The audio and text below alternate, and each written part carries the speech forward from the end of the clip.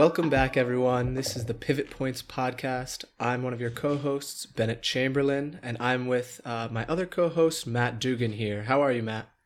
Yeah, doing good, man. Just here in Charlotte, North Carolina right now, taking care of things. How you been? You just got back from Europe a little while ago, right? Yeah, I've been spending the last couple months really enjoying life. And honestly, I feel like a lot of people are doing the same, with COVID and this new Delta variant, this new sorry, I was about to say Ligma variant. No, the new Lambda variant, like that's in South America.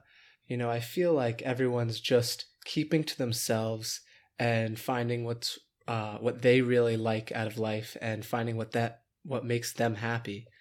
I really do find that a lot of people have not been working so much lately, and that's what I've been doing. I've been just got back from France and Sweden, and it was a really eye-opening experience, and just really, really glad to have, the privilege and opportunity to be able to see the world, especially in such a tumultuous time period right now.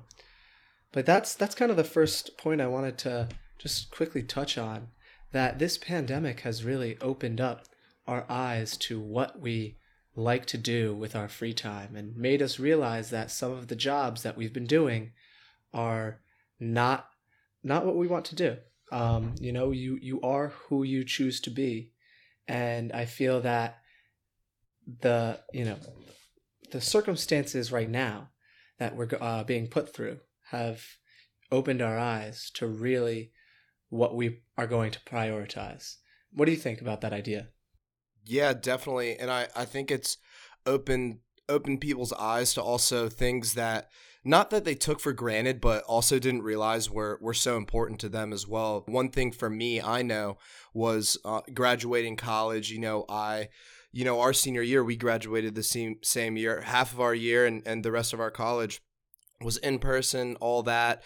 Handling with classmates, dealing with teachers like in person. Our internships were in person over the years. And for us, when we graduated, this was just going on. And, I thought going in, I was going to love remote work because over my internships over the years, they were 9 to 5, Monday through Friday. And when we would, be able to work from home once a month or once a week, whatever it was, that was awesome. So I was like, oh, heck yeah, this is going to be awesome working from home. And, I realized that learning something new and something, that job was, I'll give it, I think, a lot more challenging than my previous jobs. But, learning something new and trying to deal with everything remote and, not being able to go over to someone's desk and talk to them and, not only the learning, but just the social aspect. For me, that was one thing was something, COVID taught me was something that, I didn't necessarily take it for granted, but I didn't know how important that was for me and my mental health. So I think that's going off of what you said, definitely something that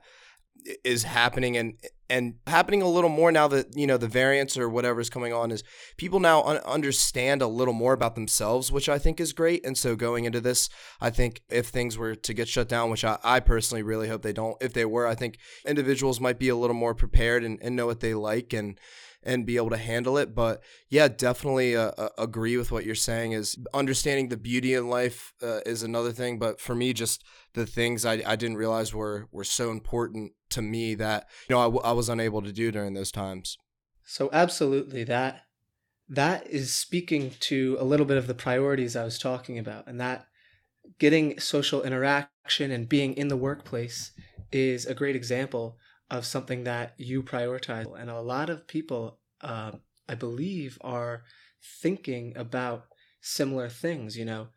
Seeing the beauty in life is probably most people's first priority, enjoying and experiencing life to the fullest. And then second, maybe not, is, I believe, thinking about what work you want to do and thinking about what is actually fulfilling to you. And we've gotten a chance to step back and question, is the job we're doing really worth the wage I'm getting paid? Is it? And, I think we're actually seeing this labor shortage because a lot of people have been able to reconsider what their priorities are and reconsider what value their time has, and then question whether the job they have is right for them. And so that's a portion of why I think we're having this labor shortage. I think people are valuing their time more and also focusing on things that truly make them happy and they see real utility in pursuing. Exactly.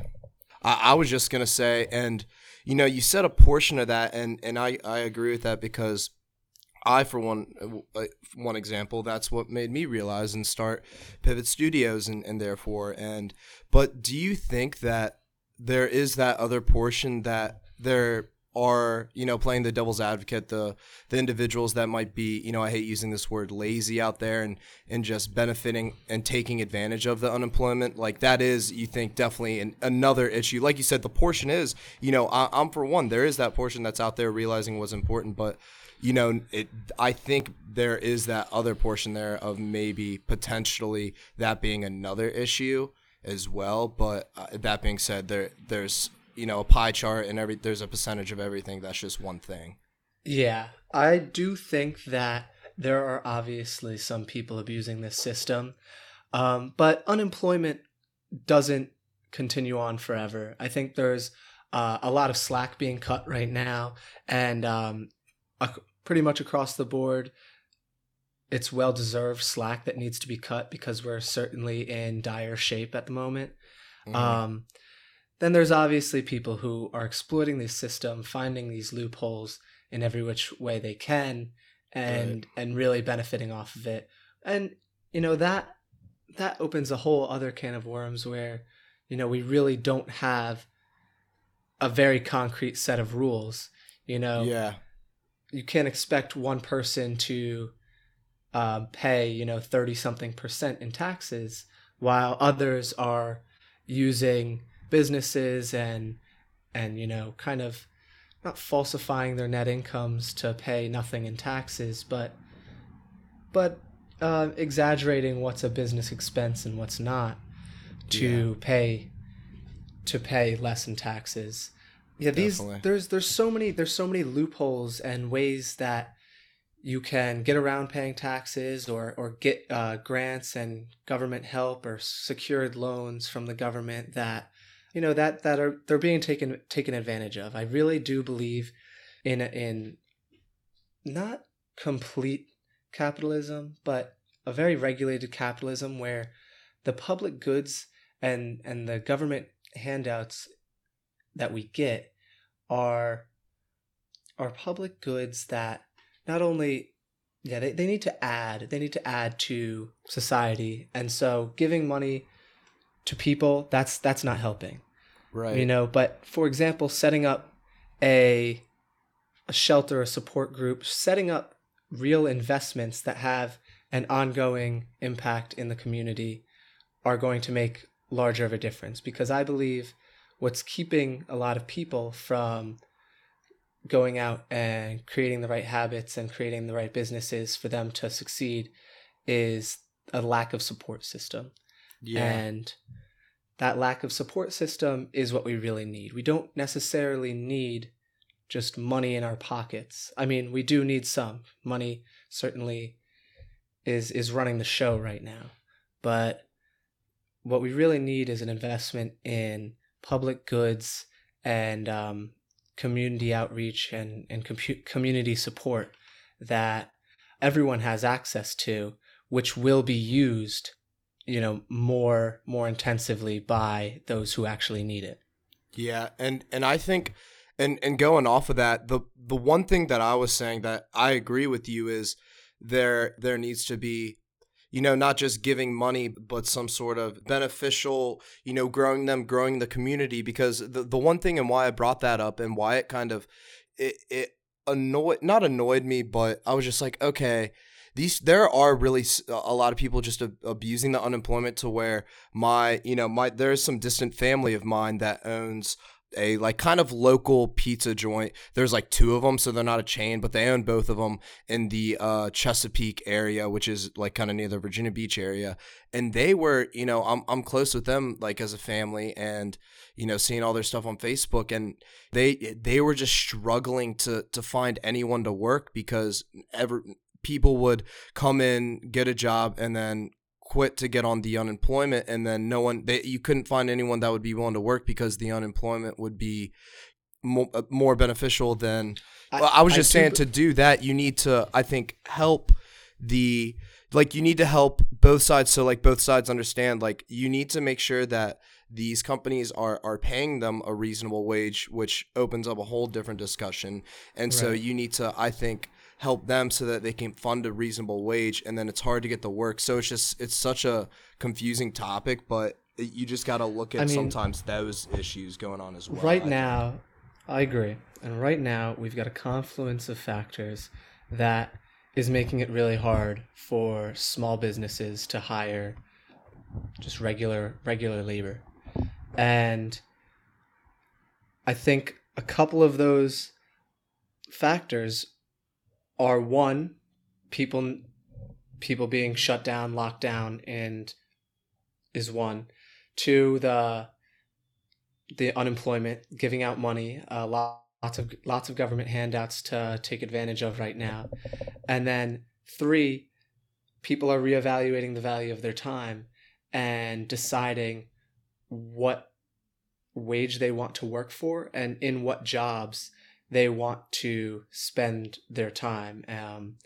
Because being a farmer is is not the same anymore. We get food on our plates from huge agricultural corporations now. We don't get our food on our plates from farmers within the town, within the Isn't that a community. isn't that a actually, not to cut you off, but isn't that actually a problem? Like there's a isn't I could be completely wrong. I think I might have just read or heard this somewhere that there's a like save small farmers or something like that because these huge or I'm not sure what's going on, but isn't there something going on within the farming economy that's kind of bad for, or not bad, but like is going on with like the small farmers, or like help our farmers because they're so crucial to, just the backbone of us? Is that something going on? Do you know anything about that? I'm really Well, uninformed. I was just curious. in terms of I'm not the most informed either, but in terms of farming and when it comes to small farmers specifically, I do know they provide a huge portion of supply to our commodity markets. And what I have heard, yeah, is that not only are they struggling to they're getting beaten out by these large corporations and they're struggling to hire labor, and rising costs across the board are making a low margin business have no economic profit whatsoever. So this is a huge problem where we've got a lot of small farms going out of business. That is further pushing up prices. But in agriculture in general, I've come across many market failures because of government intervention that are leading us to who knows where, but it's certainly not good. When you have farmers in rural areas like Arkansas who have to pay more to get groceries or simply can't get groceries when they're surrounded by farmland because it's all being shipped to cities. You're surrounded by farmland. Everyone, maybe a majority of people in your community are part of our farmers, and yet at your grocery stores you don't have groceries because they're all going to cities. That makes no sense. That's a market failure that needs to be addressed. And there's plenty to go on from there. The fact that we have, especially this trade war with China, that no longer happening really, but still important nonetheless, where we had to pay our farmers from the government for their crops, and we were just sitting on them. We were paying them for the crops and doing nothing with them because we weren't exporting them. I think there's a lot of issues right now with what price we're demanding for these crops and who's going to be paying for them, because right now the people who are paying for them, across the board we have price floors and price ceilings on commodities that are guaranteed by the government. And it could have dire consequences, in terms of supply, if we were to remove a price floor for, let's say, wheat or milk or something. But to have an equilibrium where the industry finds what level to produce without any artificial price manipulation by government regulation is really important. And to find a natural equilibrium between supply and demand I believe is really important. And yeah, as to, what these farmers are doing, I really don't know how dire it is, but I can assume that it's very dire because it's already a very low margin business. And it seems like all the solutions to making a farm profitable involve huge, massive investments in technology and machinery. That right there is a huge barrier to entry that I don't see a way around at the moment. But yeah, definitely. I definitely don't know a whole lot on the topic, but and especially what they're going through right now. But if you guys have any comments, the listeners, I would honestly love to hear if any of you guys are farmers, any of your families own farms, anything like that. I'd love to hear your experience. If you'd like to reach out in the Discord, there will be a Discord in the description. Georgia listeners, Texas listeners, North Carolina listeners out there, West Virginia, South Carolina, Alabama. So we definitely got maybe some farmers out there. So yeah, if any of you guys out there, have anything to say, I'm also very interested in the subject as well, because I remember hearing it or something. So that's just why I brought it up. But yeah, so getting back to these farmers, I don't know what they're going through, but one of these reasons for a lack of labor that I've seen is people enjoying their lives and realizing with all this extra time what really matters to them and what makes them happy.